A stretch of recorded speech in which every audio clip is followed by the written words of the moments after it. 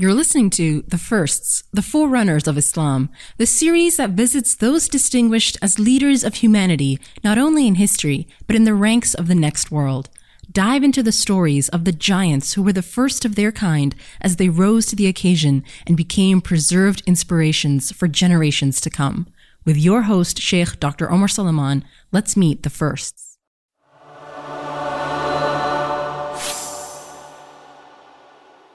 السلام عليكم ورحمة الله وبركاته. أعوذ بالله السميع العليم من الشيطان الرجيم. بسم الله الرحمن الرحيم. الحمد لله رب العالمين ولا عدوان إلا على الظالمين والعاقبة للمتقين. اللهم صل وسلم وبارك على عبدك ورسولك محمد صلى الله عليه وسلم وعلى آله وصحبه وسلم تسليما كثيرا. I want to welcome you all back to the firsts. And inshallah ta'ala, what we're going to be doing over the next few weeks is really getting into the details of what I think is one of the most underestimated periods of the life of the Prophet sallallahu alaihi wasallam, one of the most difficult episodes in the seerah of the Prophet sallallahu alaihi wasallam that the Muslims really don't know much about, they don't connect much with. But we're going to do so through the eyes of the major figures, through the eyes of the major companions that were involved. And essentially what we're going to do is we're going to talk about some of the most important martyrs of that incident. And then I guarantee you a significant plot twist in 2 weeks. So the next 2 weeks, we're going to talk about some of the famous martyrs of two incidents within the seerah of the Prophet sallallahu alaihi wasallam that happened at the same time and that resulted in probably, again, one of the least studied tragedies in the life of the Messenger sallallahu alaihi wasallam, known as Bi'r Ma'una and Al-Rajir. Bi'r Ma'una and Al-Rajir. So I want you to think about Uhud. Uhud lives in the memory of all of the Muslims because you go to Medina, you visit the Shuhada of Uhud, as is the Sunnah of the Prophet sallallahu alaihi wasallam. And how many people were martyred in the Battle of Uhud? This great tragedy of Islam. How many people were martyred? A little over 70. 72 or 73 companions of the Prophet sallallahu alaihi wasallam. And it shook the entire Muslim community. Now, what if I told you that in these incidents that happened right after Uhud, more people were martyred than Uhud itself? So the Prophet ﷺ would lose more companions in these two tragedies that followed Uhud, Bi'r Ma'una and Al-Rajir, than Uhud itself, which really speaks to the complexities of the situation and how these tragedies are being compounded and the Muslims are being tested.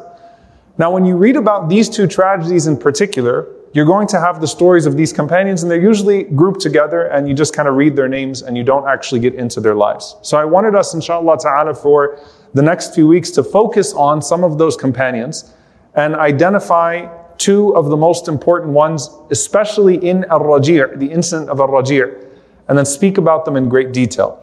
So inshallah ta'ala, tonight we're going to speak about Asim ibn Thabit radiyallahu ta'ala anhu. How many Asims do we have in here? Anyone named Asim? I know I do this all the time. No Asims in here? I don't know what's wrong with Valley Ranch. Every time I'm covering a companion and I ask for the name, no one's here. But you all know Asim, right? Everyone knows Asim? Yeah? Okay, good. Any parents of any Asims here? No? Siblings? Oh, mashallah. Okay, we have one Asim, alhamdulillah. So the name Asim is very common in our cultures. You hear it all the time. And usually people will connect the name Asim to Asim ibn Umar, radiyallahu ta'ala anhuma. Asim, the son of Umar ibn Khattab. But this Asim is the one that Asim was named after, that we're going to be talking about tonight. And he has a profound story with the Messenger, sallallahu alaihi wasallam. So the man that we're going to be talking about tonight is Asim ibn Thabit Al-Ansari radiyallahu ta'ala anhu. Asim ibn Thabit, the original Asim. His nickname, and you'll understand why at the end of this inshallah ta'ala, is Dafinullah or Dafinul Malaika. The one who was buried by Allah or the one who was buried by the angels. That is his nickname. So you can anticipate that the ending of this man's story is a deeply profound ending, radiyallahu ta'ala anhu.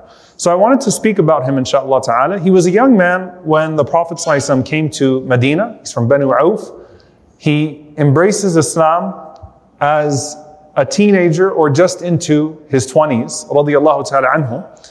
And his father is a man by the name of Thabit ibn Abi Aqlah, or Ibn Abi Aflah. Ibn Abi Aqlah or Ibn Abi Aflah. Both of them are narrated in the books of Seerah. Now I actually made a chart that I'm going to show you all, those of you that want to screenshot or those of you that want to take a picture, if we can put up the chart inshallah ta'ala of his family lineage, so that you can understand the significance a bit inshallah ta'ala of who this man is and where he comes from, because often you lose people in the process. So Asim ibn Thabit, his father is Thabit ibn Abi Aflah or Thabit ibn Abi Aqlah. His mother, radiyallahu ta'ala anha, profound woman, is a woman by the name of Ash-Shamus bint Abi Amir al-Rahib. Ash-Shamus bint Abi Amir al-Rahib. So his mother embraced Islam. His father passed away before Islam, apparently. So it's him and his mother that went to the Prophet ﷺ, and they took their bay'ah together. His mother, Ash-Shamus bint Abi Amir, is the sister of one of the most famous companions of the Prophet ﷺ, Hanzala ibn Abi Amir, radiyallahu ta'ala anhu, who's known as Ghasilul Malaika, the one whose body was washed by the angels. So that's his uncle, his maternal uncle. You'll understand why that's so significant once we get to the battle, inshallah ta'ala. We talked about Hanzala, not in the first, but in Angels 2, the second season of the Angels series. We talked about Hanzala radiyallahu anhu. He's the man who literally was taken to the heavens and washed by the malaika. This is his uncle, radiyallahu ta'ala anhu. So he's the son of Thabit bin Abi Aflah, Ash-Shamus, the sister of Hanzala, and his sister is Jamila bin Thabit, the wife of Umar bin Khattab, radiyallahu ta'ala anhu. So he's the brother-in-law of Umar bin Khattab, radiyallahu ta'ala anhu. And that's why you're going to see why the famous Asim takes his name. Umar named his son Asim after this Asim. Umar radiallahu anhu named his son Asim after this Asim. And it kind of gives you an idea of the way that the legacies are being passed down, the names and the histories are being passed down. Because Asim ibn Umar never met his uncle Asim ibn Thabit, but it's a great name to be given, right, after his uncle. Now, if any of you have read the story of Umar ibn Abdul Aziz, and one day we will spend hours with it inshallah ta'ala, that Asim ibn Umar is the one who ends up marrying a special woman and having a daughter by the name of Layla, who ends up being the mother of Umar ibn Abdul Aziz. Radiyallahu ta'ala anhum ajma'in. So one day, this chart will make a lot of sense to you inshallah ta'ala, but I decided to put it together anyway for historical reference inshallah ta'ala, so you can see the transition of names and you can see the transition of legacies. And obviously you have to be a special person for Umar to name his son after you. Umar radiallahu anhu was very intentional about his children's names. And Umar loves his brother-in-law, Asim ibn Thabit, and names his son Asim ibn Umar, who becomes a very special companion and a very special figure in Islamic history. Again, the one that most Asims in our ummah, unless their parents just Googled it or were copying someone else. But if you're named after Asim, you probably found Asim ibn Umar, radiyallahu ta'ala anhum ajma'in. So, Ash-Shamus is the lucky mother of these two special people. She's the mother-in-law of Umar ibn Khattab, and she's the mother of Asim bin Thabit, and of course Jamila bin Thabit, radiyallahu ta'ala anhum. Now sometimes, subhanAllah, the name of a person fits the description. The word Asim is a protector. It's a guardian, right? And so when Allah Azza wa Jalla says, La asima laka al-yawm, that there is no protection for you min amrillah, from the command of Allah, Asim is a guardian, Asim is a protector. And this Asim ibn Thabit radiyallahu ta'ala anhu is going to be known as one of the guardians of Islam, one of the guardians of the faith. So let's talk about him, inshallah ta'ala, a little bit, and how he comes into the history of the life of the Prophet sallallahu alaihi wasallam. When the Messenger of Allah sallallahu alaihi wasallam comes to Medina, we spoke about this last week, he pairs off brothers and he does mu'akha between the Muhajirin and the Ansar, the migrants from Mecca, and the hosts from Medina, in accordance with their personalities and their strengths. So we talked about Abu Dujana and Abu Dujana's brother from the Muhajirin.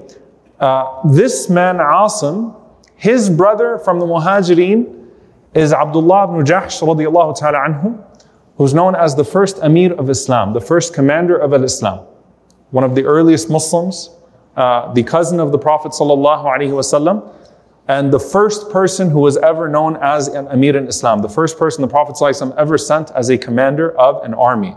And so this is his brother. And in this household, you had these two young men who basically would dedicate themselves to long hours in prayer, long hours of qiyam, and dedicate themselves to the defense of the Messenger sallallahu alaihi wasallam. So where do we first actually see him? We see him in the Battle of Badr. He's a strategist, and he's someone who automatically brings this element of the tactics of battle, similar to Abu Dujana, to the life of the Prophet sallallahu alaihi wasallam. And there's an authentic narration from Husayn ibn Sa'ib al-Ansari radiyallahu ta'ala anhu. He says, لَمَّا كَانَ لَيْلَةُ بَدْرٍ, that on the night of Badr, the Prophet ﷺ said to those that were with him, كَيْفَ تُقَاتِلُونَ, what's your strategy? Obviously, on the day of Badr, they are surrounded from all different directions, and they have an army that is much larger than theirs. And it's the first time that they're going to encounter a situation like this. The Messenger of Allah ﷺ is going to spend the entire night praying, but he says, what is your strategy? فقام عاصم بن ثابت رضي الله تعالى عنه فأخذ القوس. Asim ibn Thabit, he stood up and he was an archer. He had his bow and arrow. And he said to the Prophet ﷺ, أي رسول الله إذا كان القوم قريبا من 200 ذراع أو نحو ذلك كان رمي بالقصي. He said that, O Messenger of Allah, if they are about 200 yards away from us, then we start with the arrows. Then he said to the Prophet ﷺ, then once they get within 200 yards of us, or something close to that, then we start to we start to use a catapult system. So basically we start to throw these large stones on them, right? Then he goes and he marks on the battlefield for the Prophet ﷺ. He says, Ya Rasulullah, when they get to about right here, then we start with the spears. And we slow them down again. So he's basically plotting out the whole strategy. Then he says to the Messenger sallallahu alaihi wasallam, once they get to this point, then we pull out our swords and we fight them with our swords.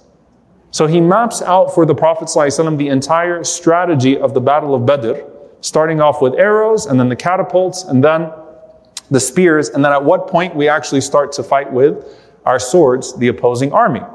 The Prophet ﷺ, when he saw him, he said something that became very beloved to Asim, and it basically became a badge of honor. The Prophet ﷺ said, بِهَذَا أُنزِلَتِ الْحَرْبِ مَنْ قَاتَلَ فَلْيُقَاتِلْ قِتَالَ عَاصِمٍ أو يُقَاتِلْ مِثْلَ عَاصِمٍ. The Prophet ﷺ said, this is how a battle is fought. Whoever wants to fight, fight like Asim. Imagine being that guy who hears the Prophet ﷺ say his name and say, fight like this man, fight like Asim. So Asim radiallahu anhu already has a certain type of validation from the Messenger sallallahu alaihi wasallam, and he was particularly skilled in archery. So he's kind of skilled in all of the arts of battle, but he's particularly skilled in archery. And he says on the day of Badr, قال والله لا يغادر رجل منكم حتى أقتل بكل سهم رجلا. He said every single arrow that comes out is going to hit his target. Right? So he was ready on that day. And if you read about the history of the Muslims and how they were able to overcome larger armies, archery was really at the center of that. And Asim is central to that particular strategy from the Messenger sallallahu alaihi wasallam. So that's the Battle of Badr. Now comes the Battle of Uhud. In the Battle of Uhud, we know about the tragedies of the companions that were martyred from the side of the Muslims. If you see the grave of Hamza radiallahu ta'ala anhu, and I only say this to refresh your memory, the man that's buried in a single grave with Hamza is Abdullah ibn Jahsh radiallahu ta'ala anhu. The brother of Asim, meaning from the Muhajirin, the cousin of the Prophet ﷺ, the eventual, the one who the Prophet ﷺ, of course, would marry Zainab bin Jahsh radiallahu ta'ala anha. So the Prophet ﷺ is related to him in multiple ways. He and Hamza are buried in one single grave. So Asim lost his brother in the Battle of Uhud, and there is a constant imagery that happens in this time of the seerah of the Prophet ﷺ of the ethics of the Muslims versus the vengeance and the nastiness of their opponents. So you remember, as we said, Abu Dujana reached Hind bint Utbah with his sword, and he said, I'm not going to hit a woman with the sword of the Prophet ﷺ. Even if she's, instigating this battle, and whatever role she's playing, I'm not going to do that. Hind bint Utbah, on the other hand, mutilates the body of Hamza, radiyallahu ta'ala anhu. Abdullah ibn Jahsh was also one of those who was mutilated after his death, and they made an example out of him. Muthila bihi means they made an example out of him to send a message to the Prophet ﷺ. So you have on one side the Prophet ﷺ who's insisting on the greatest ethics of battle, even in the lowest points, and even as vulnerability is at its highest. And you have on the other hand a people that are trying to make an example out of their opponents, that are crucifying and that are mutilating people even in death. So he loses his brother Abdullah ibn Jahsh radiyallahu ta'ala anhu. His uncle Hanzala radiyallahu ta'ala anhu dies in Uhud as well. He's one of the martyrs of Uhud as well. And he is the one that his body was raised to the heavens and washed, and the companions found him in that state, and he's called Ghasilul Malaika, the one who was washed by the angels. Now as for him himself, Asim radiallahu ta'ala anhu started off with the archers, and he stayed in that position. And then he becomes one of those people who went and defended the Prophet ﷺ, one of the Ansar who defended the Prophet ﷺ and did not flee from the battle, which was the majority of people, meaning the majority of people did actually flee from the battlefield in the second episode of Uhud. So he's one of those who stayed with the Messenger ﷺ and continued to fight that battle. Now, why is his story so significant in Uhud in regards to, what he eventually gets marked for? Now, on the other side of Uhud, there were women that came out that were banging the drums of war and were instigating the battle. And they had their wine, and they basically wanted to take revenge for those that were killed in Badr, and enjoy the corpses of the Muslims and to make an example out of them. And so there were three women in particular. And when I say there's a plot twist in 2 weeks, it's the story of repenters. But three women who were leading that group of women that were instigating the battle, that were beating the drums of death basically, that were pushing for the battle to continue, and that were calling out for all sorts of vengeance. One of them, we already mentioned, was Hind bint Utbah. Hind bint Utbah, the wife of Abu Sufyan. The other one, the second one, was Rayta bint Munabbih. Rayta bint Munabbih, who's the wife of Amr ibn al-As. So Hind, the wife of Abu Sufyan. Rayta, the wife of Amr ibn al-As.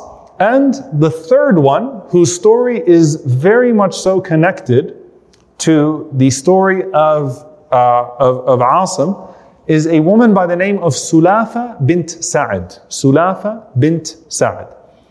Sulafa bint Sa'ad is the wife of Talha ibn Abi Talha. Now, if you go back and you read the history, Talha ibn Abi Talha was the boogeyman of Quraysh. He literally would come out in the beginning of the battle, call people out, and no one wanted to meet this guy. He would be killed in Uhud by Sayyidina Ali radiyallahu ta'ala anhu, Talha ibn Abi Talha. So she was out there with her husband Talha ibn Abi Talha and three of her sons who were in battle. Two of her sons were flag bearers. Now, I know that you guys are going to probably ask, those of you that are taking notes, you can ask for notes, inshallah. You can ask for names at the end of this, inshallah. I don't want to overwhelm you, but I at least want to give you the scene. Her husband's the main guy dueling. Two of her sons are flag bearers on the other side. Their names are Al-Musafi' and Al-Harith. Al-Musafi' and Al-Harith. And they're going forward. Now the difference obviously between her and the other two women is that the other two women are there to avenge a previous death. She's not necessarily there to avenge a previous death. She did not lose anyone particularly that was noteworthy to her in the Battle of Badr. But she is there encouraging her husband, encouraging her sons to fight the Muslims on the day of Uhud. Now what ends up happening, Ali radiallahu anhu beats Talha ibn Abi Talha in the duel in the very beginning of Uhud. Her two sons, Musafi' and Al-Harith, the flag bearers, were both killed by Asim ibn Thabit radiallahu ta'ala anhu. Alright? So she loses all three of her sons. In fact, her third son also dies, but not at the hands of Asim. Asim was responsible for the death of two of her sons that were fighting on the side of Quraysh. So when the Battle of Uhud finishes, and you have Hind cutting out the liver of Hamza radiallahu anhu, and you have people that are making an example out of the Muslims' bodies, she comes to find out that her husband and her three sons all passed away against the Muslims. And she comes to find out that Asim ibn Thabit, radiallahu ta'ala anhu in particular, was responsible for the death of two of her sons. Some narrations say all three of them, in fact, at the hands of Asim, radiallahu ta'ala anhu. So what does she do? She takes an oath, not by Allah. She swears by Allat and Al-Uzza. She swears by the idols.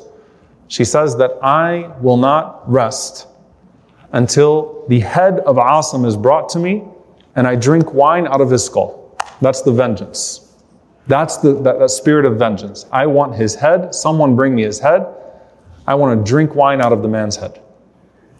Now here's the thing. I'm going to give you an early plot twist. There's a particular family that takes care of the Kaaba until now. The Prophet ﷺ handed the keys to Uthman ibn Abi Talha. That's his mom. All right? Uthman ibn Abi Talha radiallahu anhu. Until now, that family maintains the keys of the Kaaba. It was a wealthy family, a powerful family. They embraced Islam eventually. But at this point, this is a woman that is wealthy, that is angry, and that wants vengeance. So she puts a price tag on the head of Asim radiallahu ta'ala anhu that was only put on the head of one man before Asim. And here's like a bonus points question for you. Who do you think that man was? The Prophet sallallahu alaihi wasallam. When the Prophet sallallahu alaihi wasallam was fleeing from Mecca, there was a bounty that was put on the head of the Prophet sallallahu alaihi wasallam of 100 camels. And that's why Suraq ibn Malik went after him. And what that type of a bounty does is it basically brings people out against you that don't even have an interest in battle. But that was a bounty that was only put on the Prophet ﷺ before Asim radiallahu ta'ala anhu. All he did was, of course, is he fought in the battle, the way that you're supposed to fight in battle.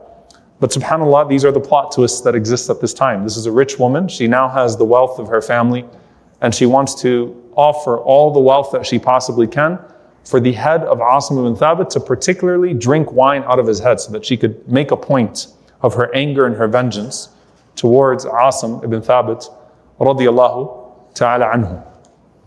After the Battle of Uhud, and this is where I want you to appreciate at least for the next few weeks, because we're going to be in this scene for the next 3 weeks inshallah ta'ala to some extent. There was a sense of invincibility that the Muslims had after Badr. And there was a fear that all of the surrounding tribes had of the Muslims, that maybe they had some sort of, divine aid. And they did have divine aid to where they could not be attacked. And so that was all gone after Uhud. After Uhud, every single element of the prophetic community, of the Prophet ﷺ and his community, felt a sense of vulnerability, outside and inside. So let me actually lay these out for you, inshallah ta'ala, so you can actually appreciate this. For one, Quraysh feels emboldened. They're already plotting their next attack. We struck them. We killed a significant amount of them. We have shaken Medina. So they're already thinking about how they can come back and attack Medina once again. All of these tribes that exist, these bandits and Bedouins that exist in the desert, they now know of the bounties and they sense the vulnerability of Medina. So we can loot Medina. We can attack the Muslims when they're weak, when they're grieving their dead. We can steal their belongings. We can get in on this business basically of attacking them. So you have them on the inside. The hypocrites start to show themselves with a great sense of emboldenment after Uhud, right? So they go to the Muslims and they say to them, where were those angels that came to you in Badr? What happened now? The Prophet ﷺ only has promised you ghurur, delusion. You're in trouble. We told you, don't take these people in. So they're hearing it from the hypocrites. Those that they have treaties with. The Prophet ﷺ has treaties with people on the inside, some of the Jewish tribes on the inside, some of the polytheistic tribes on the outside. They are now rethinking their treaties, right? What's the point of being in a treaty with a weak community, with a community that's now vulnerable. So the Prophet ﷺ has to negotiate all of these realities in an instant while grieving some of the most beloved people in the world to him. And it's in this moment that the Prophet ﷺ has to act quickly. And so one of the things that happens right after Uhud is that the Prophet ﷺ has to dispatch an army to Hamra al-Asad. It's about 8 miles away from Uhud, to basically scare Abu Sufyan and scare Quraysh away from gathering themselves once again and plotting another attack on Medina. So he has to preemptively try to strike some fear in them and get them out of Medina, push them as far away from Medina as possible. The Prophet ﷺ, he learns of a plot from one of the bandit tribes, which is going to be very important in the story, the tribe of Hudayl. He learns of a plot from them to attack Medina. And the Prophet ﷺ appoints a small battalion to go out and to preemptively attack them under Abdullah ibn Unais, radiyallahu ta'ala anhu. And subhanAllah, look at what the Prophet ﷺ says. Prophet ﷺ tells Abdullah ibn Unais to go and to attack the chief of Hudayl because he's plotting an attack. And the chief of Hudayl was a man by the name of Khalid ibn Sufyan. Abdullah ibn Unais says to the Prophet ﷺ, Ya Rasulullah, I've never seen him before. And the Prophet ﷺ says, neither have I, but he looks like a shaitan. He looks like a devil. When you see him, you will know him. And subhanAllah, Abdullah ibn Unais, he goes to the location and he immediately sees Khalid ibn Sufyan. He said, the man looked like a shaitan, the most evil looking person I'd ever seen. And he's able to take out Khalid ibn Sufyan and basically cut off that attack from the tribe of Hudayl. Now what's going to happen at this point? The Prophet ﷺ is subjected to an evil plot that takes the ethics of the people of Mecca to a new low, which was that they basically decided to send these people to the Prophet ﷺ to ask for Sahaba to come and teach them the Quran in different places. And under that pretext of da'wah, the Prophet ﷺ will send his companions to teach these people, to give them da'wah. They'll then attack those companions and massacre them. Now, one of the things about the Arabs is that they prided themselves in being noble, in honoring treaties, and in not attacking a person under protection. All of these different things, even when they were not Muslims. But now, Uhud kind of changes the atmosphere, it changes the mood for them as well. So they came to the Prophet ﷺ, and Hudayl in particular sent a group to the Prophet ﷺ. These two Bedouin tribes, they were known as Al-Udal and Al-Qara.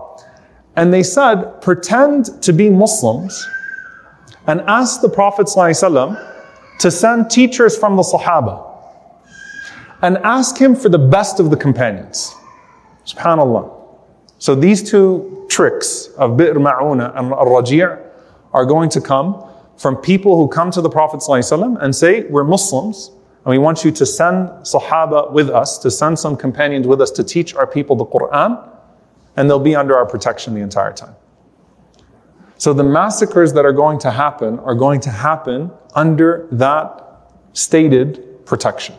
And this is what makes this particularly difficult and hard on the Prophet ﷺ. You know, subhanAllah, when people are killed in battle, at least they're face to face. When companions are ambushed and massacred in that number, it's a different level of, it is adding insult to injury, and in this case, even injury to injury, because there will be more people that are going to be killed in these two incidents than Uhud itself, as we said. So the Prophet ﷺ will end up sending 70 to Bi'r Ma'una, or to An-Najd, under the pretext of da'wah once again. An-Najd is about 5 times bigger than the Hijaz, so it's a huge da'wah opportunity. So when they come to the Prophet ﷺ and they say, Ya Rasulullah, give us these people, send them with us, and let them teach us the Quran, the Prophet ﷺ knows that if Najd becomes Muslim, that's bigger than Mecca and Medina and everyone put together. So he sends 70 Sahaba, 70 of the best, Qurra, people of the Quran, people who are, for the most part, from Ahl al-Suffah, that were known for their Qiyamul Layl, that were known for their righteousness. He sends them there. And in the case of the smaller campaign here, it is Al-Raji', which we're going to talk about as it relates to Asim ibn Thabit radiallahu ta'ala anhu. So the Prophet ﷺ, he sends 6 or 10 with these two tribes. Now the way that these Bedouins would operate is that they would ambush the Sahaba further away from Medina and closer to Mecca, because obviously they're further away from their home base. And so you're going to find Bi'r Ma'una literally is the well of Ma'una, and they used to name their battles and their campaigns after the wells, right? So the Battle of Badr is around Badr. Hudaybiyah obviously is around the wells. Ma'una is a well. Al-Raji' is a well. It's right on the outskirts of Mecca. And Asim ibn Thabit radiallahu ta'ala anhu is in this particular group. And we're going to talk about 2 men in particular, inshallah ta'ala, over the next few weeks. So you could put their names on the screen, inshallah ta'ala.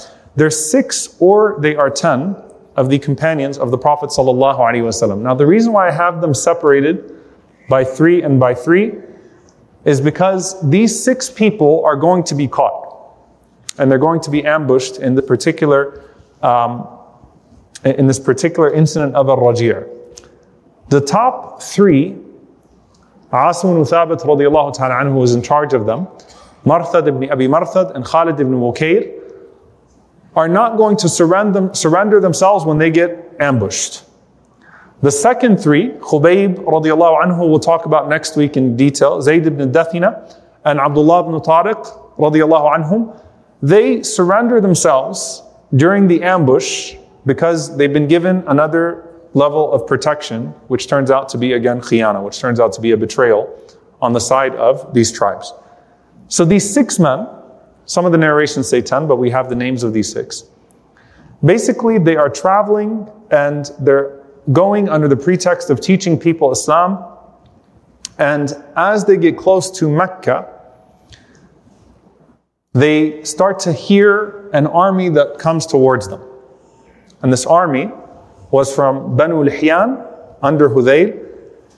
They tracked them down with their date seeds. So they recognized their date seeds, and that was the plan. Their date seeds were the date seeds of Medina. So they basically followed their tracks and they tracked them down by their date seeds.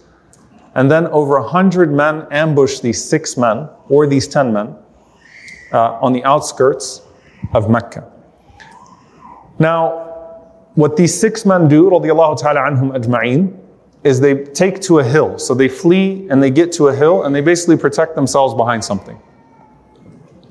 Hudayl calls out and they say to them, listen, استأسروا فإنا لا نريد قتلكم وإنما نريد أن ندخلكم مكة فنصيب بكم ثمنا.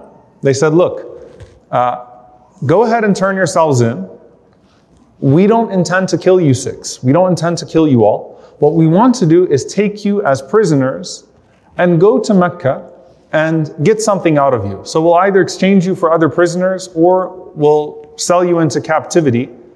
But you can either fight us and die and you're outnumbered, or you come to us and we'll find a way to negotiate a prisoner exchange in Mecca and things of that sort. So subhanAllah, I mean, they have to think really quickly. And all 6 of them basically think about this differently. So the group in that situation, 3 of them decide that they'll come out in captivity. 3 of them say, we'll continue the fight. Now, what was the logic of going out into captivity and accepting the terms of captivity? Number 1, they were not fighters. They were ambassadors. That's number 1. Number 2, what they thought to themselves was that there could be some sort of negotiation between the Prophet ﷺ and Mecca, between Medina and Mecca, and perhaps they'll get exchanged somehow with the Prophet ﷺ, or the Prophet ﷺ will find a way to free them. And so they still have a chance at making their way back to Medina. On the other hand, you have the 3 that decided to stay back and fight, Asim ibn Thabit, Marthad, and Khalid ibn Mukair. And their logic was that these people can't be trusted. They've already betrayed us once. What makes us think they're not going to betray us again? Asim ibn Thabit radiallahu anhu in particular knows exactly what's on his head, the bounty that exists on his head, and Asim is the prize of these 6 people, right? Asim is the prize of these 6 people. Now all 6 of them have something to worry about, but he's the one, right? He has a bounty of 100 camels on his head. So Asim radiallahu anhu says, I'm going to keep fighting. So 3 of them surrender, 3 of them continue to fight. And obviously, when you're in battle, this happens rapidly. It's not like they had a chance to sit down and talk things through, right?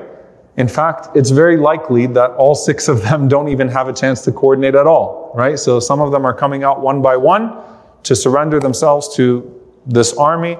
Some of them are staying back. But at the end of the day, it ends up being 3 that come down and 3 that end up in this particular fight.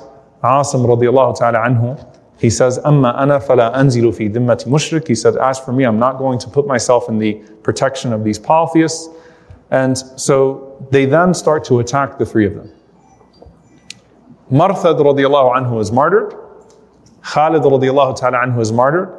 And Asim ibn Thabit radiallahu ta'ala anhu is the one who basically stands his ground for the longest period. I mean, he fights with everything. Fights back with his arrows, fought back with any object that he could particularly find. And they even got exhausted with him radiallahu anhu, even though he was one man. And eventually they got so exhausted with him that they decided it's no point. I mean, he actually was able to, according to some of the narrations, kill some of those that went to kill him. It's no point to fight him up close. Let's just stay back and just rain down arrows and rain down whatever objects we possibly can on this man, radiyallahu ta'ala anhu. And it's here, subhanAllah, that Asim radiyallahu ta'ala anhu is some of the most profound poetry that's narrated from him as he is fighting alone. And he says, Wallahu a'lamu wa lillahi alhamdu wal minna ma illati wa ana jildun nabilu wal qawsu fiha watarun unabilu تزل عن صفحتها المعابل الموت حق والحياة باطل إن لم أقاتلكم فأمي هابل. And he continues to say, وَمُؤْمِنٌ بِمَا أُنزِلَ عَلَى مُحَمَّدٍ, that I am a believer in what has been revealed to Muhammad. So he's basically chanting out that he is going to continue this battle and that he will never submit himself or surrender himself to these people, and that he is a believer and that it is the life of the hereafter that is truth, and it is the life of this world that is falsehood. Now, subhanAllah, he makes a dua in this moment that is deeply profound. And this is where the story of Asim ibn Thabit radiallahu ta'ala anhu becomes the legendary story that it is in the books of history. He says, Allahumma inni hamaytu deenaka awwal an-nahar, fahmi li lahmi akhirahu. Allahumma inni hamaytu deenaka awwal an-nahar, fahmi li lahmi akhirahu. Which basically means, and it's said that he used to make this dua as soon as he heard about the bounty that was on his head. He used to say, Oh Allah, I protected your religion in the beginning of its affair. Meaning I used to fight on your behalf in the beginning of Islam, when no one else would stand up and defend the Prophet ﷺ except for a handful of people. So, oh Allah, protect me. And he says, particularly protect my body in the end of my affair. So I used to protect your religion. This is literally a definition of a first, of one of the sabiqun al-awwalun. I gave everything to protect your religion in the beginning of its affair. So protect my body in the end of my affair. And so as he continues to fight, they rain down all of these objects on him, arrows, until Asim radiallahu ta'ala anhu was martyred. And subhanAllah, he did not ask Allah to protect his soul, he asked Allah to protect his body. It's a very specific dua that he asked from Allah Azza wa Jal, to protect his body. Now when they rained down these arrows and they rained down these objects, as soon as they realized that he was dead, it was as if they forgot about the other ones that they killed, and they all started to celebrate that they killed Asim ibn Thabit radiallahu ta'ala anhu. So they start to chant out and they start to shout out. And you can imagine the scene of jubilation on their end, thinking about the reward that they're going to get when they take the body of Asim ibn Thabit radiallahu ta'ala anhu to Sulatha bint Sa'ad, and they get their 100 camels. But here's what happens. And this is the plot twist, subhanAllah, that ends up happening a few times. There are more miracles, as the ulama say, in Raji' and Ma'una than at any other point in the seerah. When they went to go and get the body of Asim radiallahu ta'ala anhu, they found a curtain of bees, nahl, that surrounded his body. And they said to themselves, all right, well, let's try to move them out of the way. So they basically took their weapons and they started to try to move through the bees, and some of them got stung by these bees. And then they tried to go from the back of the hill. And they found that Asim radiallahu anhu was surrounded by bees on the back of the hill as well. His body was surrounded by bees from the back of the hill as well. So they tried for hours to get his body until it basically got dark, and they said, you know what? Let's wait. I mean, maybe these insects come out, these bees come out only during the daytime or at some point. Let's wait until the morning and let's see if we can go get his body then. And subhanAllah, at that moment, Allah subhanahu wa ta'ala sends a rain upon them that literally starts to flood the valleys. And the body of Asim ibn Thabit radiallahu ta'ala anhu is taken in that storm, in that rain, and it goes down one of the rivers, and they never found his body radiallahu ta'ala anhu. SubhanAllah. And that's why he gains the nickname Dafinullah or Dafinul Malaika, the one who was buried by Allah or the one who was buried by the angels radiallahu ta'ala anhu. When Umar ibn al-Khattab radiallahu anhu, Umar radiallahu ta'ala anhu is the brother-in-law. Jamila radiallahu anha is his wife, the sister of Asim. When Umar radiallahu ta'ala anhu heard about the story, he used to say, Subhanallah, yahfadullahu al-abd al-mu'min. Allah protects his believing slave. He said, Kana Asim nadhara an la yamassahu mushrikun wa la yamassa mushrikan abada fi hayatihi. So that Asim radiallahu anhu used to swear that I will never be touched by a polytheist, and I will never touch a polytheist at this point. فَمَنَعَهُ اللَّهُ بَعْدَ وَفَاتِهِ كَمَا امْتَنَعَ مِنْهُ فِي حَيَاتِهِ. So he said Allah subhanahu wa ta'ala protected his body in death the way that Allah protected him in life. Radiyallahu ta'ala anhu. And then Umar radiallahu anhu, as we said, went on to name his son Asim ibn Umar radiyallahu ta'ala anhu.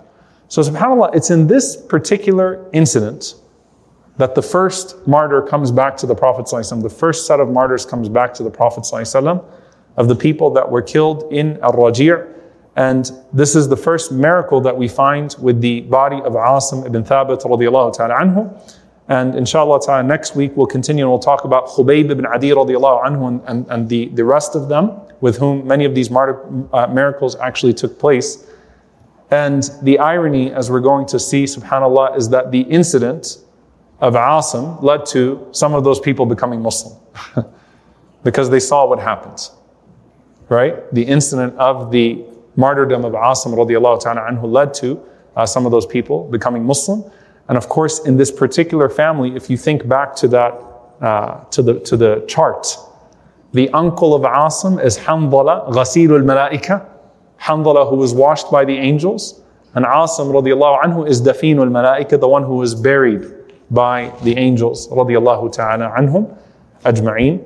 And inshallah ta'ala we will continue next week with this devastating incident in the life of the Prophet ﷺ through the eyes of another great companion, Khubayb ibn Adi radiallahu ta'ala anhu. And inshallah ta'ala with that we will stop, we'll take a couple of questions and we will move on bi'idhnillah. This podcast was brought to you by Yaqeen Institute for Islamic Research, dismantling doubts and nurturing conviction, one truth at a time. Tune in every week for the next episode, and don't forget to subscribe to this channel and share with friends. Until next time, this has been The Firsts, the Forerunners of Islam.